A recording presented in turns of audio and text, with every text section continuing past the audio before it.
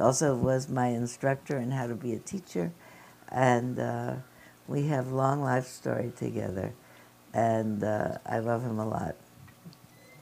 And Sylvia's been such a wonderful friend and colleague, and also she was a fabulous student in the days when she was a student, which was a long time ago.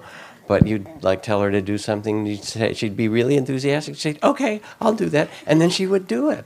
You know. And not only that, she could do it, which was really cool.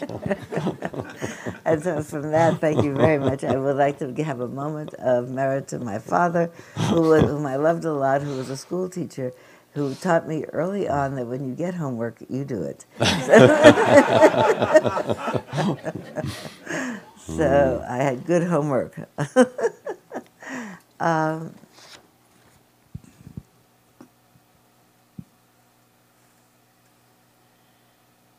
You know what else I said last week to this group when I said that I was going to go to this? Did you see this? No, I didn't. Oh, my. Is that too beautiful? That's really beautiful. That's just great. That's at the very, very end. The 4 women in the front are the ones that have been ordained. They're all beaming. They're all beaming. Yeah. This is Aya Aya Tataloka. It's this very beautiful woman. Number 2. Right Yeah. here. See. That's just great. She shines, you know. Seymour went with me to that thing, and he said, you know, she shines. Light comes out from her. She does. So here was the sort of plan for today. I had a plan for some weeks thinking about that I'd talk about. Well, actually, not for some weeks, because I didn't know until a week ago that I was going. I said this about going. I said, I'm getting to go to this, and I told last week because Jack Cornfield can't go. And I said, all along, this repeats itself through my life here.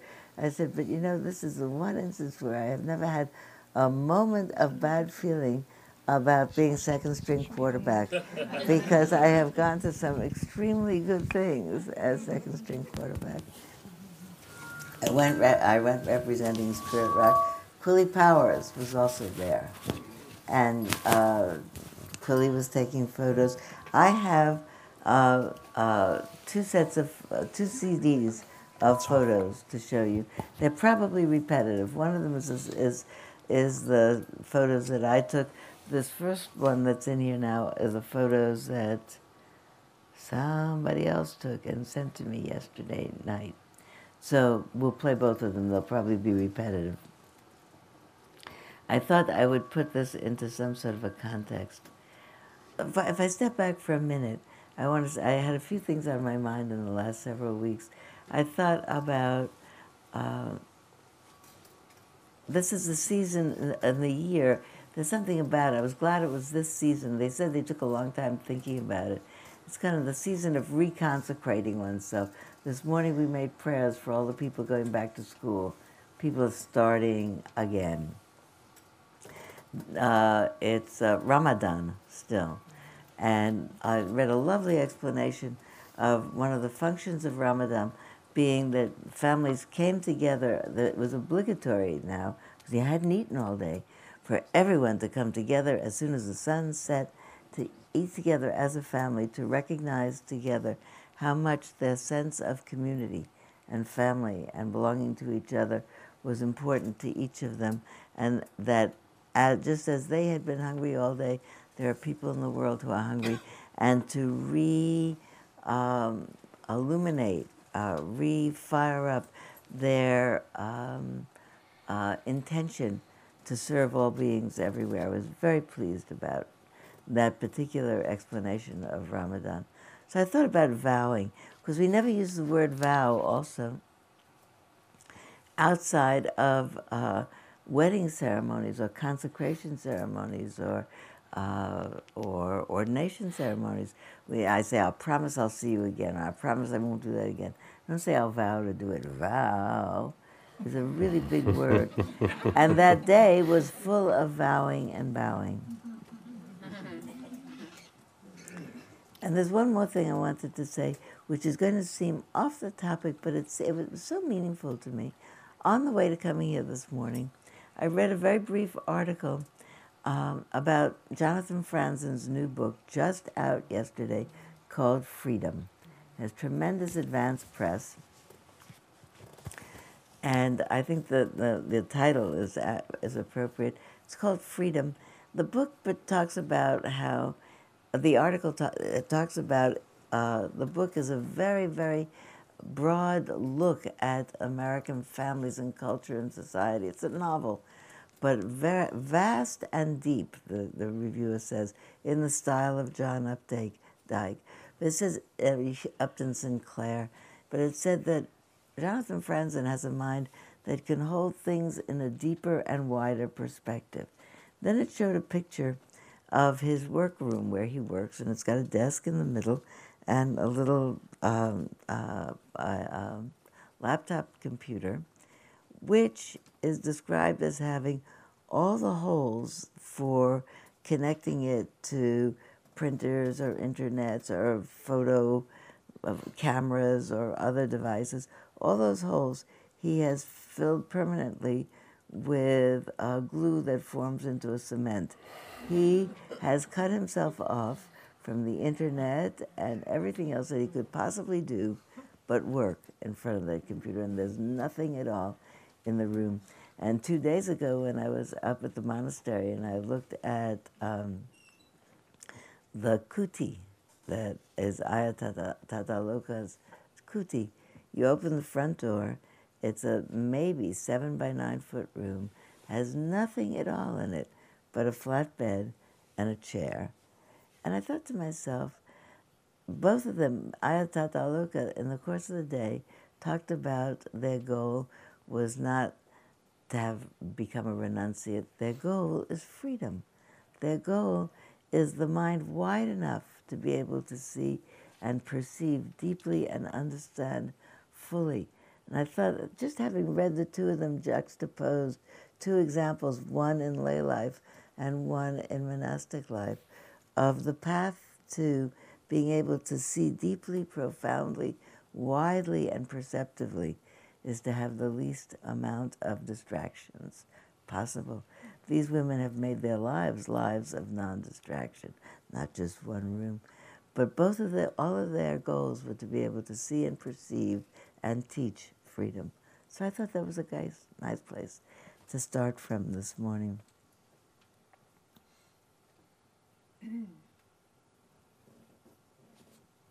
Okay, I'm going to start. I'll start to show the slides, and you can say anything. No, I want to say something else first. They're laughing because that's unique to Sylvia, who says, I'm going to do this, says, no, I'm going to do something else. Okay, what I'd like to do first is, how many years ago did you take vows? So my first ordination vows were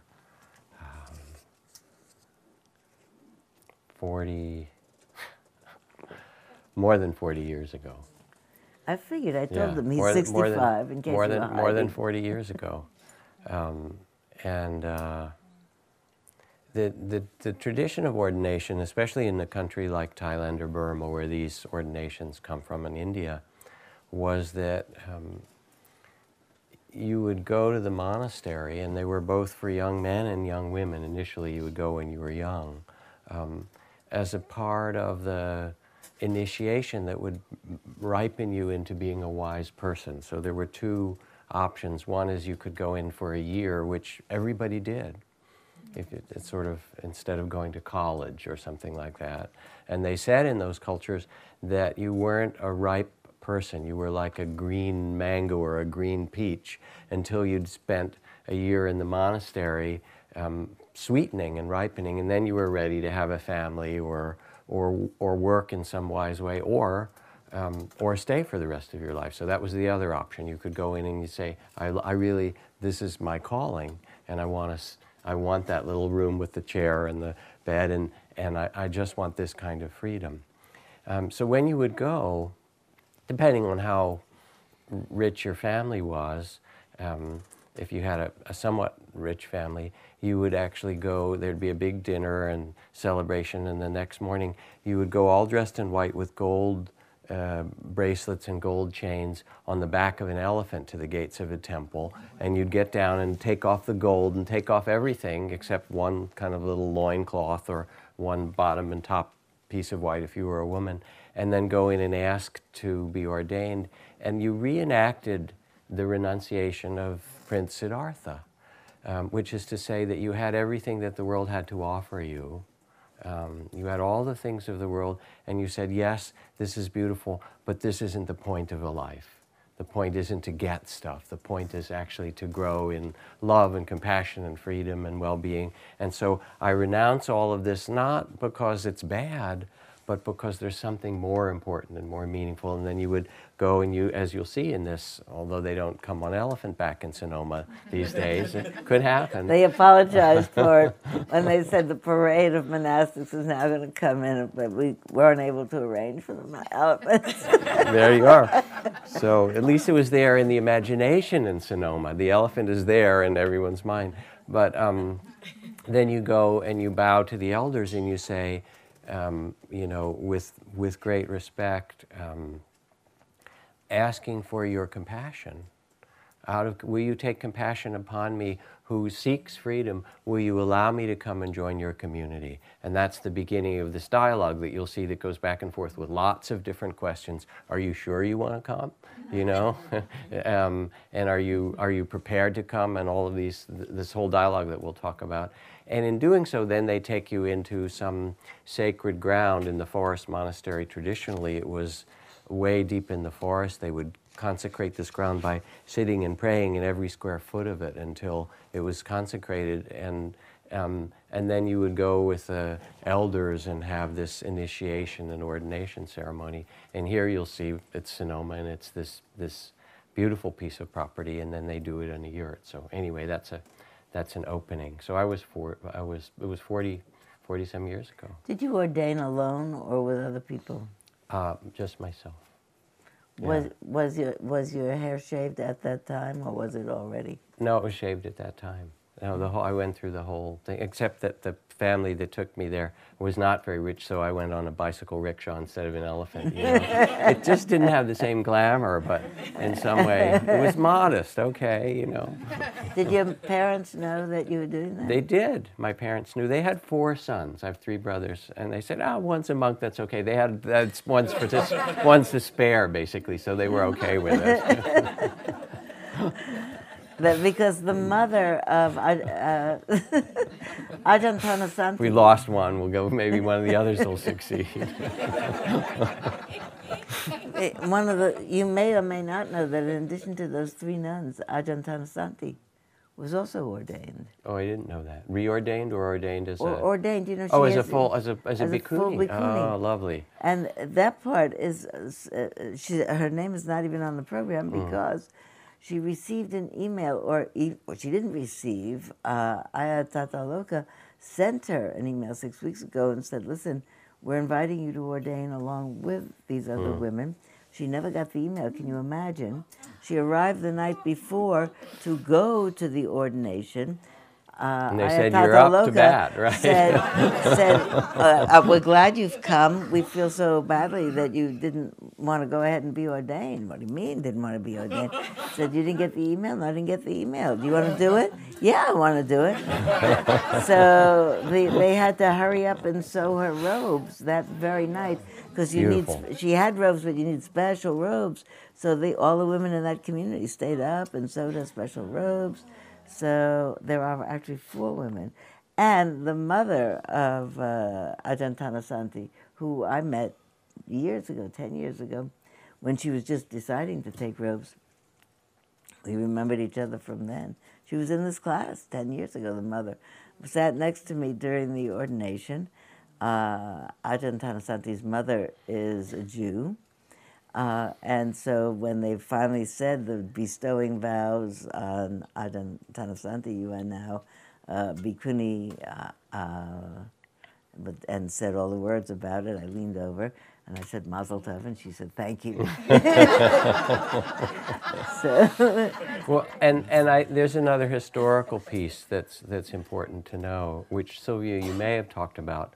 But that is that the order of bhikkhunis, of nuns, did you talk about how it had died out in I'm some waiting way? for you to talk more in depth about it. I mentioned Okay. it, but you talk about it now. All right. And so at the time of the Buddha, at least as the story is told, and one never knows, but since the story is really, in the end, almost everything that we have, we live by stories, amazing stories of possibility. The Buddha initially began with man, and especially at that time, and remained so in those cultures. They were pretty patriarchal cultures, and there was a great division of what was permissible for men and women. And after a while, some of the women around the Buddha asked, could not they too ordain? And he kept refusing them in some way and saying it's not suitable, and who knows why. There are various explanations that in that culture there wasn't a kind of safety for women to go and live in the forest. It wasn't considered a suitable way for women to live, so maybe it would bring a kind of disgrace on the whole order. I don't know kind of what all the cultural problems were, but it was clear there were. And finally, the Buddha's mother, who died when he was born, the Buddha had his mother's sister, his aunt, who raised him, who was his wet nurse and really his stepmother. She came and she got down on her knees, she followed him around, and she begged, and she said, I have heard the teachings, I have realized some of these teachings, and I insist. And he kept saying no, and then his attendant, Ananda, who was on the side of the women, Ananda was supposed to be the kindest, most warm-hearted person you could imagine, figured out, all right, how are we going to do this? And he went to the Buddha, and he said, I just have a question to ask you, O Buddha. And the Buddha said, yes, Ananda. He said, is it true that women can get enlightened as well as men? And the Buddha said, why, naturally, I've always said that. And then he said, if it's true that women can get enlightened as well as men, then is there any reason to not have enlightened women as part of our monastic community? And he somehow wangled his language in such a way the Buddha said, well, I guess we could do it. And they came and they asked 3 times over and over again, and finally he accepted with some additional rules. And so for about 1,000 years, there were nuns along with monks, and it was the fourfold order of Buddhist monks, Buddhist nuns, lay men, and lay women. After about 1,000 years, the women's order diminished and then died out. The rules, in some way, said you need to have nuns who are elders who are ordained by the Buddha and you need monks who go an unbroken stream back to the Buddha in order to ordain. So the myth that grew in the Theravada countries was, well, there are no nuns, so we can't ordain women anymore, which happened to be a convenient ruse for all the patriarchal guys who were very happy to not have to deal with their problems with women, because it was their problems, basically. You all know that. But anyway, but then about a generation ago, 10 or 20 years ago, and I remember being in one of our meetings in Dharamsala with the Dalai Lama where we were talking about all this. And Dalai Lama, would you please ordain women? Because there weren't fully ordained women in Tibet. And he said, maybe if the Theravadins would do it first, then the Tibetans would believe it, because we look to you as being kind of the authentic old school. So he sort of passed it off a little bit, because politically he couldn't do it either. There was a lot of pressure. There were a few wonderful senior monks in Sri Lanka. One was named Ananda Maitreya Mahanayakatera, which is the title for this great one. It was the Ananda Maitreya is, the bliss of loving kindness, and he was a beautiful, radiant being. And he decided that there was no reason that this shouldn't happen, but he needed to have partly official cover, but also some historical support. And so he had a group of younger monks and men and women do research, and they discovered that while the Theravada Bhikkhuni order from Thailand and Sri Lanka and Cambodia and Burma had died out, there were Mahayana, that is Chinese Buddhist bhikkhunis, who'd been there for the last 2,000 years. And what they found in the old records, really old records, was that 1,000 years ago, some ships from China had come to Sri Lanka from the Chinese Buddhists to get ordinations for women, and that all these beautiful temples in Taiwan, and used to be in China, filled with rather remarkable practitioners, women who are abbots and very accomplished yogis, all trace their lineage back to this ordination in Sri Lanka. And there were documents that were found both in Sri Lanka and in Taiwan. So we said, well, here it is, it's historic. So they sent a group of Sri Lankan women to the temples in Taiwan, maybe 20 years ago or so, to take the first Theravada Bhikkhuni ordinations. And they came back and they started this new nuns order in Sri Lanka, which has now grown to about 1,000 women. Meanwhile, Thailand and Burma are sort of watching, but the men are going, not on our watch. And so, but it's happening anyway. And of course, there's no stopping it once the women start, yay, right? Forget it, the game is over already. And so there's been hardly any Theravada ordinations. There have been a few Theravada women from Thailand and Burma who've gone to Sri Lanka, but it hasn't happened in those countries yet, nor in North America. So this was really historic. This was the first ordination in the Theravada tradition in this continent ever of fully ordained nuns, because there were enough women who'd been ordained in Sri Lanka or Taiwan who carried this lineage. And it's really the starting of this all again. And it's both historic and it's a really beautiful thing, because it made the people who did it enormously happy. They'd been yearning to have that little hut with the chair and but mostly to live a life to devote themselves to nothing else but inner freedom. So that's a little of the history. And just to say on the end of that, on this picture and in here, these four women are the women who were just ordained. The second line are the women who ordained them. The third line is a line of men who came, monks, who came, and they didn't do the ordaining. What they did is the women ordained the women, after which the women, the newly ordained women came across, all the women that came across to the men's Sangha, who then blessed them all. So having given them, in a sense, an imprimatur, but they were quite clear, they're not the ordainers, and they're not saying it's okay, they're saying we're signing on, which makes a very political, important point, which is why a particular monk couldn't be there early in the day because he was doing something else, and they said, so the word is we're waiting for Ajahn Pasano, and so... But he came. He came. Yeah.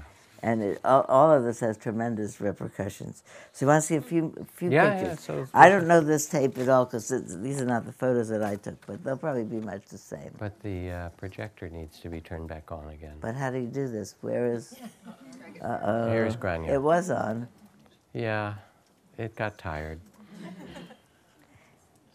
There is a woman who came here to teach that Sylvia knows very well. She was a professor at the university in Thailand, at the greatest university there in Bangkok, whose grandmother, this woman's grandmother, was the first bhikkhuni in Thailand for 1,000 years. Her grandfather believed that women should ordain, and he was a senior monk and ordained his ex-wife. And then she was defrocked or whatever it was. But this woman, who's a friend of Sylvia now, Dhammananda, she said, I'm going to do it again. My grandmother did it, and they didn't let her. And so she has she came here to Thailand, to Spirit Rock. She has the first nunnery of this kind. She went to Sri Lanka to get her ordination. And so she's also beginning to change the world. And she's starting to do short retreats with lay women. Short retreat is 3 months, so a short retreat with lay women, in which they take a certain level of ordination. They don't become full bhikkhunis. There's only 3 months, but they shave their head, they change their clothes. They have the experience of living a nun schedule. It's very appealing to me. We'll see. I took my husband with me to this ordination, and he kept looking at me and saying, how appealing is this to you? That it's very appealing. Should I worry? So the This man on is the right. Bhante Gunaratana. This is an 85-year-old. This is the most venerable of, I think, of those. And I've never met him personally until last Saturday, and I said, I bring you greetings from Jack Cornfield. Oh, so that was very nice. I felt very good. Who's next to him, From the Jack? less venerable to the most venerable, right? In this picture, Bhante Gunaratana is on the far left, and the woman speaking to him is Ayatataloka, who is the abbess of that order of women up in Sonoma County where the ordination was taking place. And I don't know the names of these particular What nuns. Sylvia didn't tell you is that this whole thing took 8 or 9 hours. It was really cold. I don't know if she said this. It was freezing, which is also part of the tradition that it's not necessarily easy. You know, it's windy and it's cold, and you do these vows and these chants, and then you do them over again, and then you do them for a third time. And there's a certain kind of intensity in the Zen tradition. Before they allow you to ordain, you have to sit outside the gates of the monastery for 2 or 3 or 4 days, sometimes in the snow. Which Ruth Dennison, whom you'll soon see, did. Yes, Ruth did that. And the monks, you know, they kind of open the blinds and look out and say, well, okay, we got another one out there. We'll see how good they do, you know. And if you sit out there all day in the snow for 2 or 3 or 4 days, okay, I think we got a real one, you know, maybe we'll let them in. There's a way in which that level of determination is required because it's a very demanding thing, and they really want to feel your sincerity. You really get the feeling that during the day, we were asked to arrive before 10, which from where I live, it was a 3-hour ride. But anyway, you get there before 10. The meal offering, they said, was at 10:30. It was actually 11, and the meal was at 11. It was actually 11:30. Things moved in a different kind. They moved in a forest time. Who has a wristwatch in a forest? You know, you keep thinking about that. And doesn't know what time it is. And then they were waiting. Can you tell us about the child that's in the middle of the picture?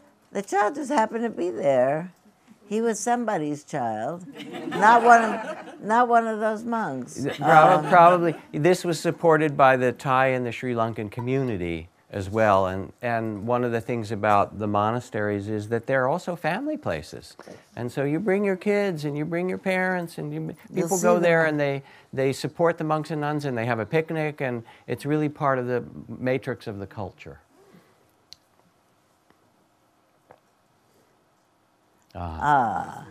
This is Ayatataloka talking to Ruth Dennison. Ruth Dennison has been a teacher of mine way back in the early 1980s. She's 88 years old now. She's really an extraordinary grande dame. I'm watching her get old. She's teaching me how to do it. I say, hello, Ruth, I'm Sylvia Boorstein, I'm glad to see you. And she says, Sylvia Boorstein. Oh, yes, of course. It takes a minute for her to click it in, but then she remembers all the right data about me. And she did that all day long. Someone would say, I met you at such and such a monastery. And she'd say, someone said, do you know me, Ruth? And she'd say, no. And they said, well, I met you in such and such a monastery. It was just down the road from here. And it was so, oh, of course, I remember that. That was in 1983. I remember that time. And then she goes on to tell a whole story. Oh, she told this story, which is really important. She said, I was teaching that at that monastery, and during the week I got a letter from the lineage in which I had trained, which is the Ubakin lineage, saying, we suspect that the kinds of teachings that you're doing have strayed too far, I'm paraphrasing, strayed too far from the straight and narrow. Ruth had invited families to her retreats. We sat in the dining room with meditators who had brought 18-month-old children with them and were grinding baby food in little grinders. That nowhere in the community were people invited to bring their babies to meditation retreats. She was marvelous. And the list of yogi jobs was babysitting. People took turns during the day. She did what she felt was important to do. She's an old Prussian school teacher, literally. So she said, I got a letter from Ubakin saying we think you're straying a little bit from the straight and narrow, and we're thinking of officially disbarring you, saying you don't have credentials from us. So what do you want to do? So she said, I was there, and I went out, and I sat all night long. It was a full moon. I sat out all day, and I meditated, and I looked at the moon, and I looked at the trees. And in the morning, I realized I have to be me, and I have to follow my heart. So I went back and I said to the people, look, I had this letter. I may or may not be a kosher person in the Ubakin tradition, and if you want to leave, you can leave, but nobody left. And that's, it's such a quintessential Ruth story. Yes. That you have to follow your heart. I have to be me. This is what my heart says to do, and I did it. So she went to Burma in the late 1950s or early 1960s with her husband. Her husband had gone, he was a psychologist, and he'd gone to meet teachers and to study and maybe to write about it a bit. And she decided, instead of kind of talking to teachers and studying about it, she would actually go practice it. So she went to this monastery and got enlightened, or whatever happened to her, something pretty remarkable, and came back, and her teacher said initially that she was to teach, but only women. And that lasted Ruth about a nanosecond, you know. She said, wait a second, yeah, that makes no sense, you know. And that's part of when she was going to get disbarred. And she's really quite remarkable. she really, And she has a little retreat center down in the wilds of the desert in Joshua Tree. and some of the new women who are beginning to, the women in white who are beginning to study, are going down to take a retreat with her next week. She's teaching. Yeah. She's fine, great. Yeah.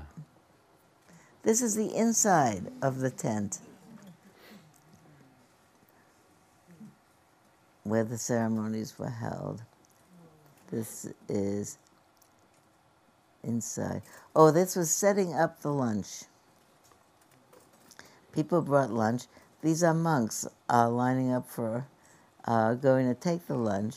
One of the monks, actually one of the nuns, was offered the meal. So that one of the nuns, from all this convocation of clergy sitting there, someone came in, the man in white, he was just in the last slide, came in and said the meal is ready. As a surrogate for all of the monastics, the main woman there got up, went up, and the routine is you go down that line, and each plate, which people have brought all those offerings, each plate has to be individually offered. The person picks it up, offers it, and the person who's receiving touches it. Pick up the next one, they go all the way and pick up the bread, pick up the butter, pick up everything. And she puts her hands on it, means I accept. And she's accepting for the whole community.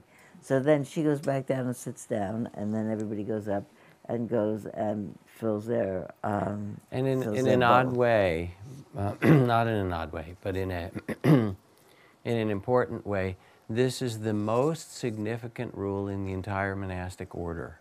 You think the most significant rule would be celibacy or shaving your head or living in the community, but this is the most important rule because what it says is that if you're a monk or a nun and ordained, you may not eat any food unless it is placed into your hands 1 arm's length away or less that morning. You can't keep food overnight. You can't be a hermit. You can't grow a garden. You can't cook. The only thing you can eat is what's placed in your hands that morning. And what that means is that the monastic order and the lay community that it's a part of are completely interrelated.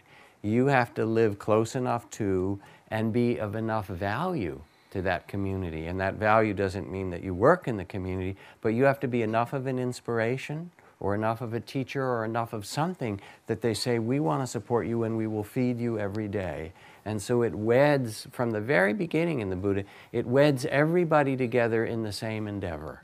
And it's not like the monastics go off, but somehow everybody is in this and they're rooting for you in some way and coming every day to feed you. And it's the most moving thing to have, because you can be way out as these people are, and to have somebody, or to walk in the alms round in the morning across the rice paddies and go through a very poor village and have people say, I'm going to give you of the little bit of food I have to support you. because I so value what you represent for my life and for our community that I will give you of this food. It's a really beautiful thing, and it makes the whole monastic life actually work. I often think that, and this is just my own personal little riff on it, that in the story of the Buddha's own waking up, his realization of old age, sickness, and death, and the conundrum, the challenge that it places, the fourth of the sights that he sees is the sight of a monastic. And I think that in addition to whatever work, the monks didn't work in the communities, but they were often healers or they give advice. But I think just showing up and representing this way of life exists is quintessential to the whole story. So it's another piece of the alms And bowl. to piggyback on that story, we're just telling stories today. Ajahn Sumedho, who many of you know, is the senior Western monk in Ajahn Chah's lineage, and he has a big monastery in England, and the one in Mendocino, Abhayagiri, is students of his and so forth. When he first went to London with Ajahn Chah, who was also my teacher, back in the 1970s, they were invited, and they had this funky little apartment in the West End of London. That was what was offered to them. And Ajahn Chah said, "Are you going to go out with your begging bowl in the morning?" And Sumedho said, "Why? No one will know what I'm doing." He said, "You have to go do it. First of all, somebody might put something in the bowl. And beside with, if you don't go out, how will anyone ever learn to take care of monks?" So he went out, and people would stop him and say, "What are you?" You know, and he'd say, I'm a forest monk, but I don't have a forest right now, and I'm living here." And he said kids would put in candy bars once they found out, or things like that. And once in a while, somebody who was really hungry would take something out, which was really wild. But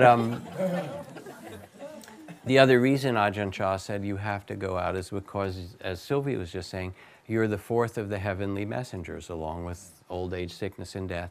And you have to show to the people of London, to remind them that there is a path to liberation. And so simply walking through Hyde Park in your robes is because you don't know, the next Buddha might be, working in London somewhere and on lunch break in Hyde Park and see you. And so your role is to do that. The other thing, to finish the story, is, so one day he was out there walking, and a man comes jogging by and stops and says, "What are you?" And he says, "Well, I'm a Theravada forest monk, and I'm out on alms round." And the guy said, "Oh, well, I have a really nice forest that I've been thinking I don't know what to do with." And it was it was like Kent Woodlands or something. It was the most elegant part of England. And he got a little piece of paper and wrote and put in his bowl and offered, "Can I offer you 100 acres of this beautiful woods to have for a forest monastery?" So it paid off. And yeah. That's a great story. And the monk, now just to piggyback on that one, look at the slides. These nuns are living on 120 acres of incredible forest out in West Marin that are part of a 400-acre piece of land that belongs to a particular woman who, through a certain circumstance, a number of years ago, was able to buy this land and actually lives on it in her own house on another end of it. But she thought, "I've loved this land so much." She said this marvelously well. She said, "I love this land so much, I thought I would give it some nuns as a gift."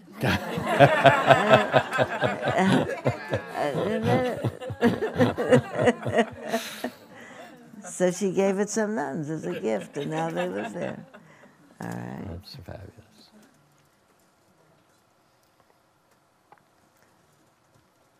Venerable Gunaratana.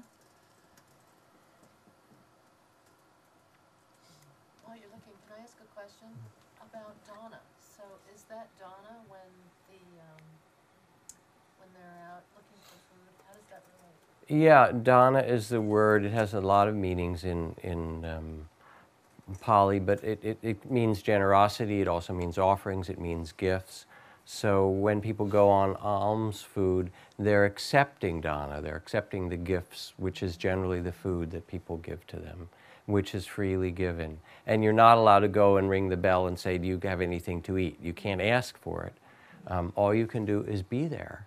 And then if someone sees you and wants to feed you, they will. So there's some way in which you have to carry yourself and remind people of something that's so beautiful that they say, "I want to feed this person."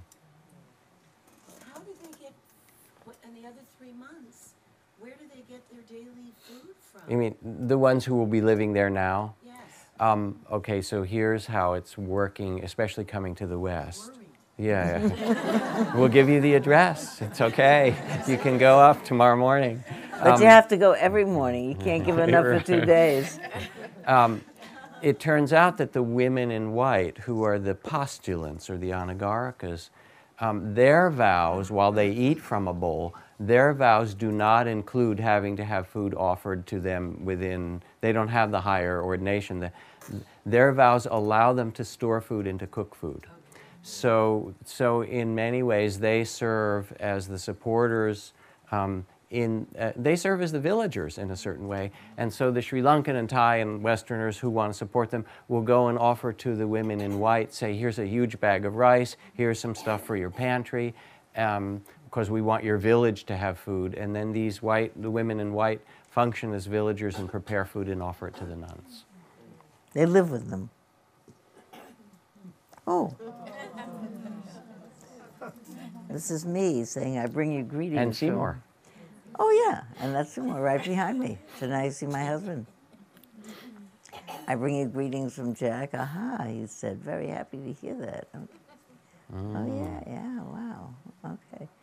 And Ajahn Pasano has just arrived from Abhayagiri Monastery up in Mendocino County, where the monks go on alms rounds in downtown Ukiah. And they stand on the corner, on a certain street corner in Ukiah, and the Ukiah people have gotten to know them, and they know who they are, and they come and put stuff in the bowl.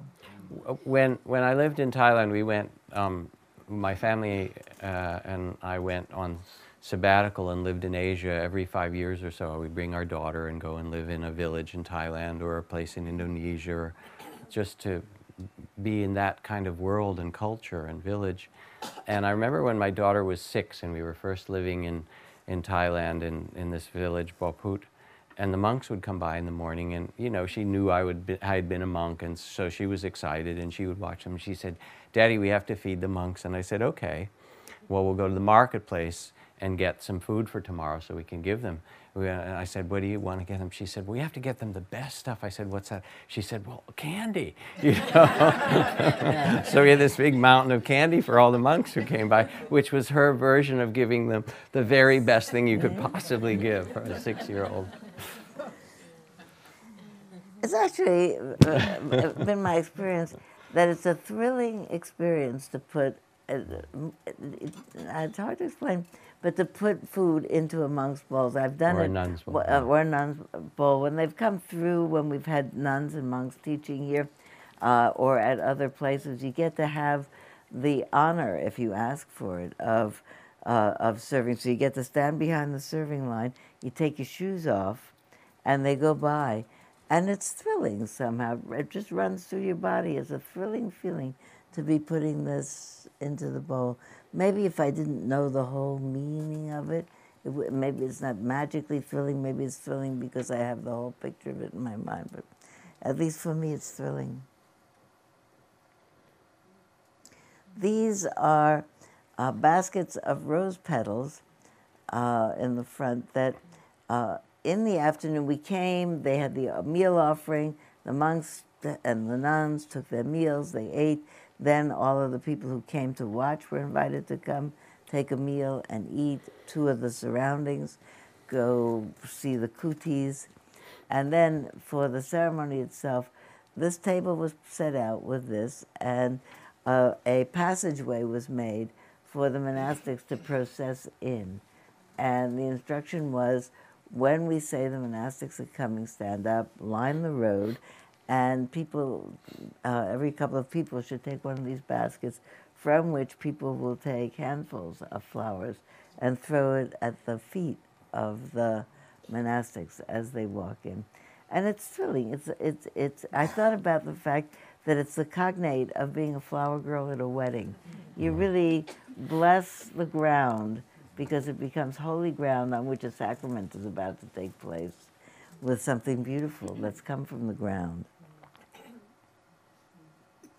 Okay. Was that the beginning again? Yeah. Okay, so now we're going to see the other one. Don't go away. This calls for the skill of being able to change. I think I can even handle it. There you go.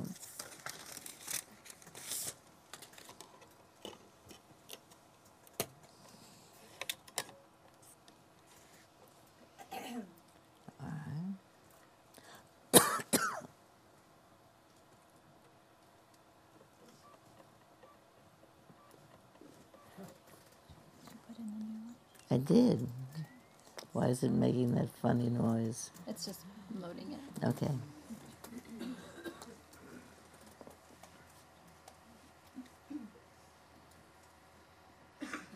Oh, would you like to read it? I read it.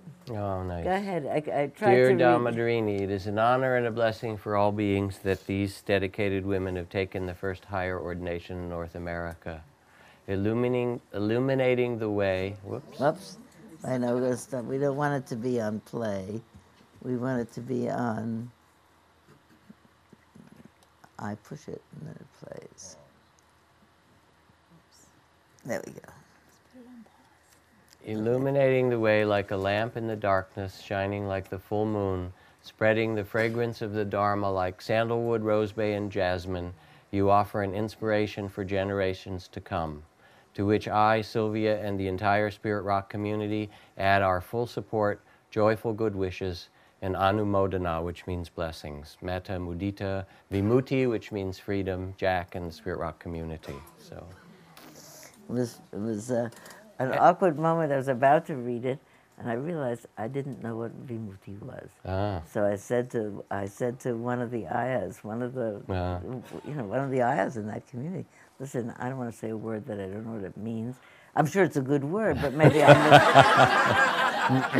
but it won't be with a whole heart. You know, I have to know what I'm saying. So it passed through several of the ayahs until it found someone who said, "Oh, that means liberation.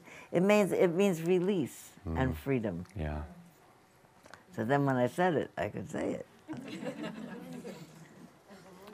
Vimutti means freedom, liberation. So, and what you help, because I know, Sylvia, you collected money for this in the last class, is we're offering them heat because it's cold up there. So we're getting them from a number of classes, either a big wood stove, which they wanted, or one of those stoves that use pellet stoves or something. Whatever will keep them the warmest.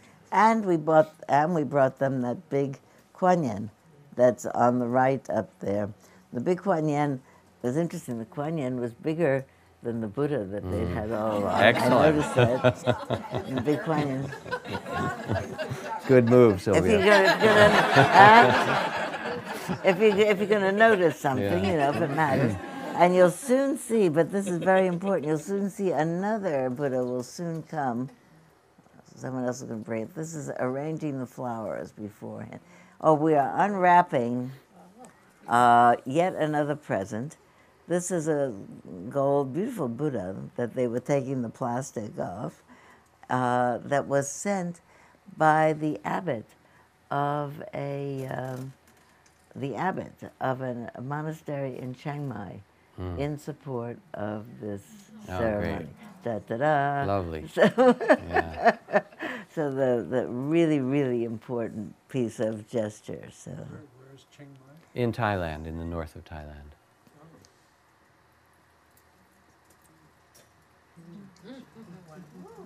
she's saying, where should I put her? Should I put her in the middle, or him in the middle, or where? What should?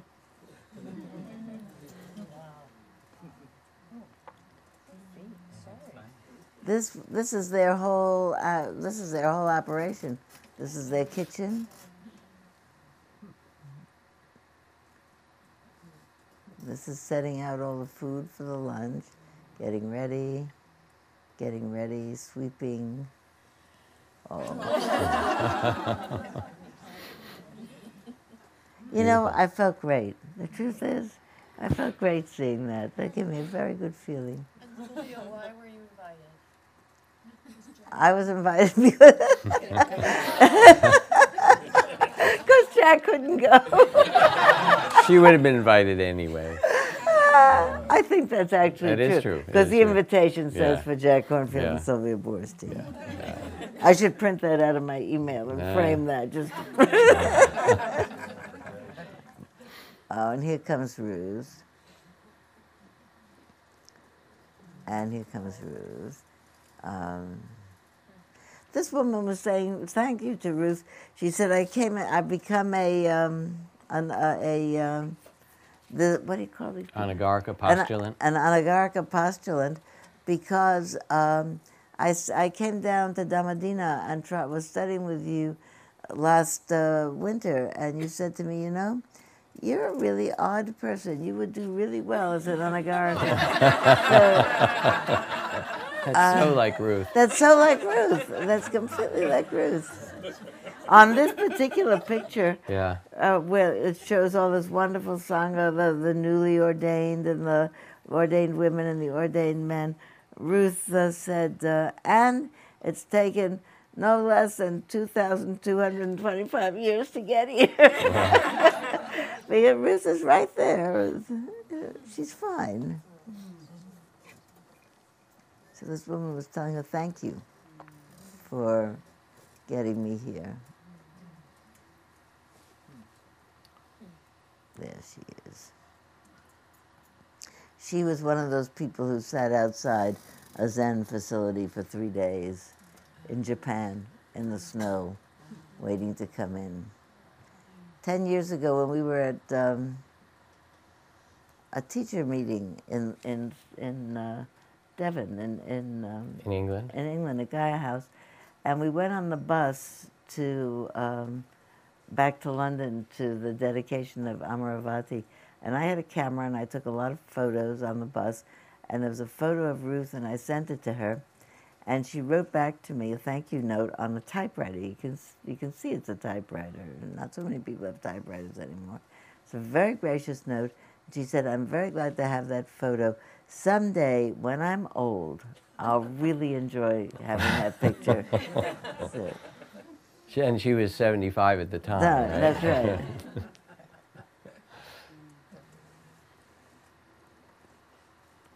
It's not really. This is Susan Pembroke, who is the head of the Alliance for Bhikkhunis. Does a lot of very, very good work. This, how could I have taken this picture? This looks, no, these were the getting ready to process in.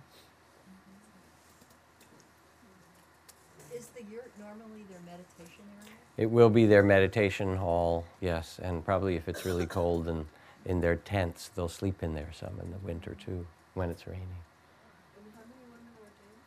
4. 4. And the preceptor was Bhante Ganrat? No, the preceptor was Ayatataloka, was the bhikkhuni. That's Sandy Boucher. No, it's not Sandy Boucher. Sandy Boucher's partner, sorry. There's Tataloka.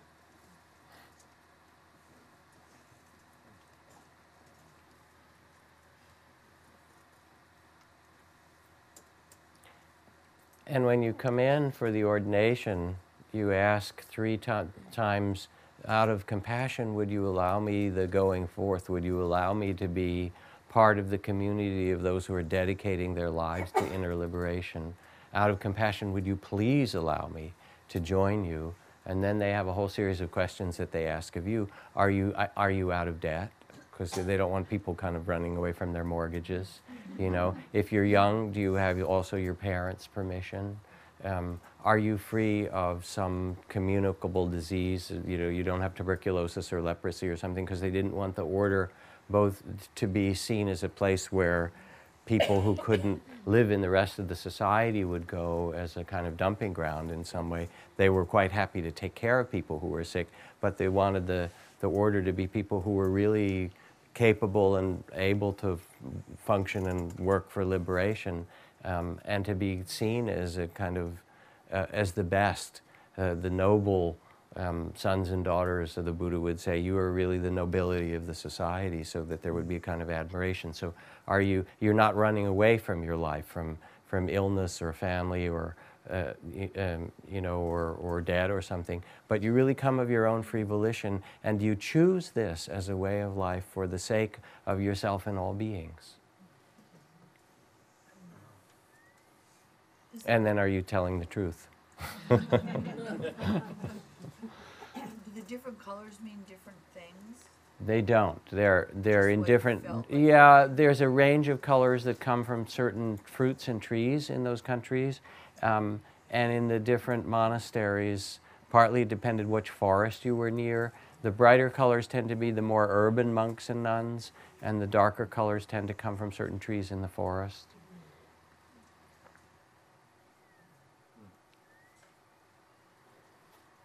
This nun, This is Ayatataloka, the one that Sylvia said was so radiant. She had been living in a little monastery they made in Fremont, in a rented house. Hmm.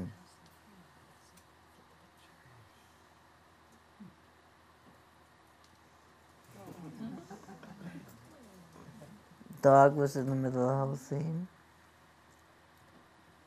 Oh, I wanted you to see what the weather was like.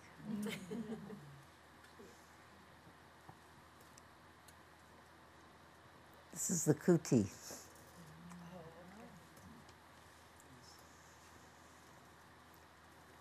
This is one of the young nuns living in a house in San Francisco, hoping someday to do full ordination. This is the preparation for the ordination. This is me saying my thing with that little card about Spirit Rock's offering. Go. You're on pause. I'm on pause at last. Go. There you go. I want you to see the flowers. Oh, here's the throwing the flowers.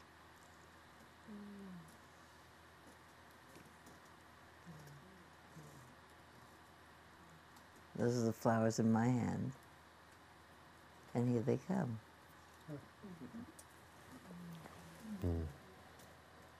Well,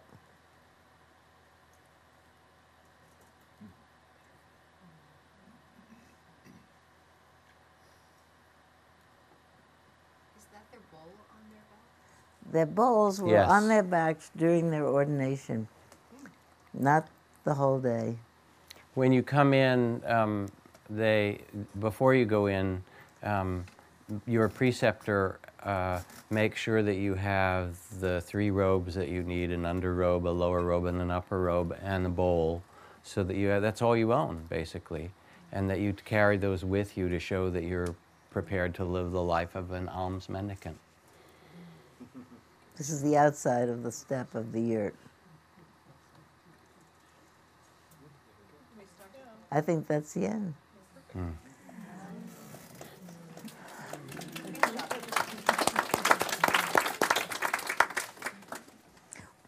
I think you said this, but I think you could, you know what, instead of that, I was going to ask you, I see that it's 2 minutes to 11, and I was going to, you said that they go and they say, I'd like to, please, out of compassion, will you receive me? And they do. And there's a lot of chanting back and forth, and part of it I could tell was blessing, and part of it as I could tell because I could hear their names. Santi, they would call her Tanasanti Samanera, and then they would call her Arya Tanasanti. So I could hear that she had just been, at that point, elevated to a full bhikkhuni. And then a lot of blessings, and you hear about Karuna. And they go in, and then, I don't know if this happened, but usually you go in and you make an offering, and then you have to step out. You have to step back. Yeah. And they question you at some distance, are you ready to really come and join this community? They do that. They walk out, they walk back, then they come back Yeah. in, then they talk to each other, then they come and talk to her. But at the very, very end, what the whole community did together was refuges and precepts. So I thought, you're here, I'm here, everyone's here. They know how to do refuges and precepts. We have 2 minutes. Sure. Uh, do you want to do them in English? No, let's do them in Pali. Okay, you lead. I'll do it with We'll you. do it together. So for those who don't know, this will be, and you can chant along as best you can. We won't do a call and response. Refuge in the Buddha, which means to see the Buddha in every being and to remember that awakening and freedom is your true nature. Refuge in the Dharma. Dharma means the truth, to see what's true, to follow the way of truth. Dharma also means the teachings that bring liberation, to follow the path of liberation in your own life. And refuge in Sangha means you can't do it alone, that we support one another and learn from one another. And every moment of your deepening compassion and freedom is a gift to the people you live with and love and community and world around you, so that we're completely interrelated in this awakening. And then the precepts are the precepts of living without causing harm to beings, the precepts of compassion, to refrain from harming living beings, to refrain from stealing, to refrain from sexual misconduct causing harm through the misuse of sexuality, to refrain from false speech or harmful speech, and to refrain from the misuse of intoxicants, so that you live a life that doesn't harm yourself and doesn't harm others.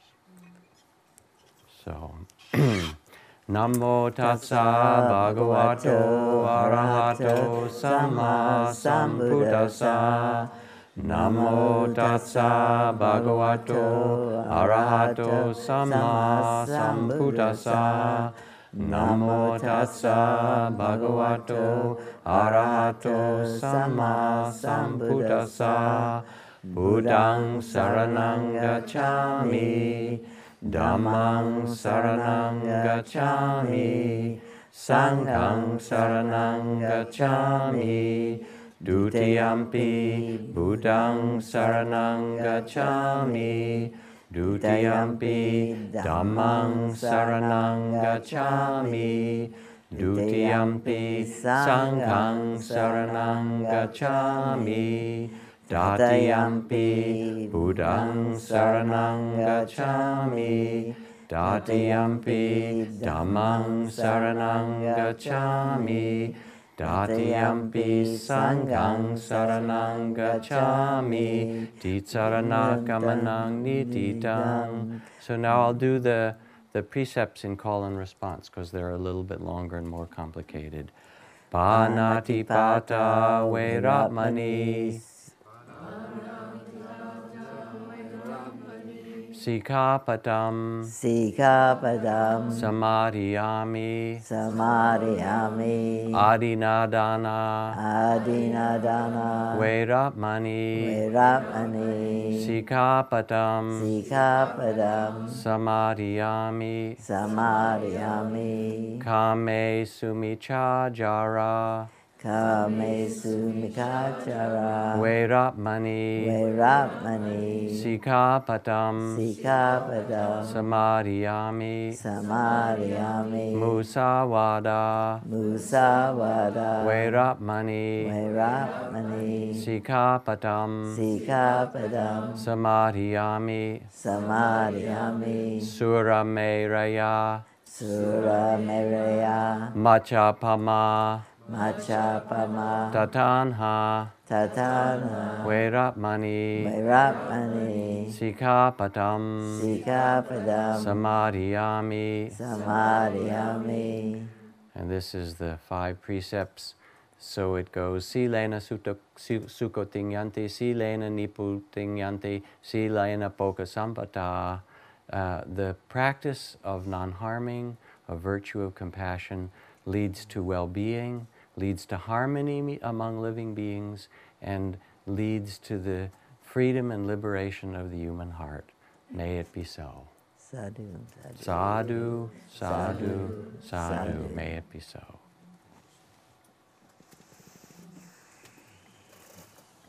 Thank you, Sylvia. That was really beautiful to see. Thank you for listening. To learn how you can support the teachers and Dharma Seed, please visit dharmaseed.org/donate.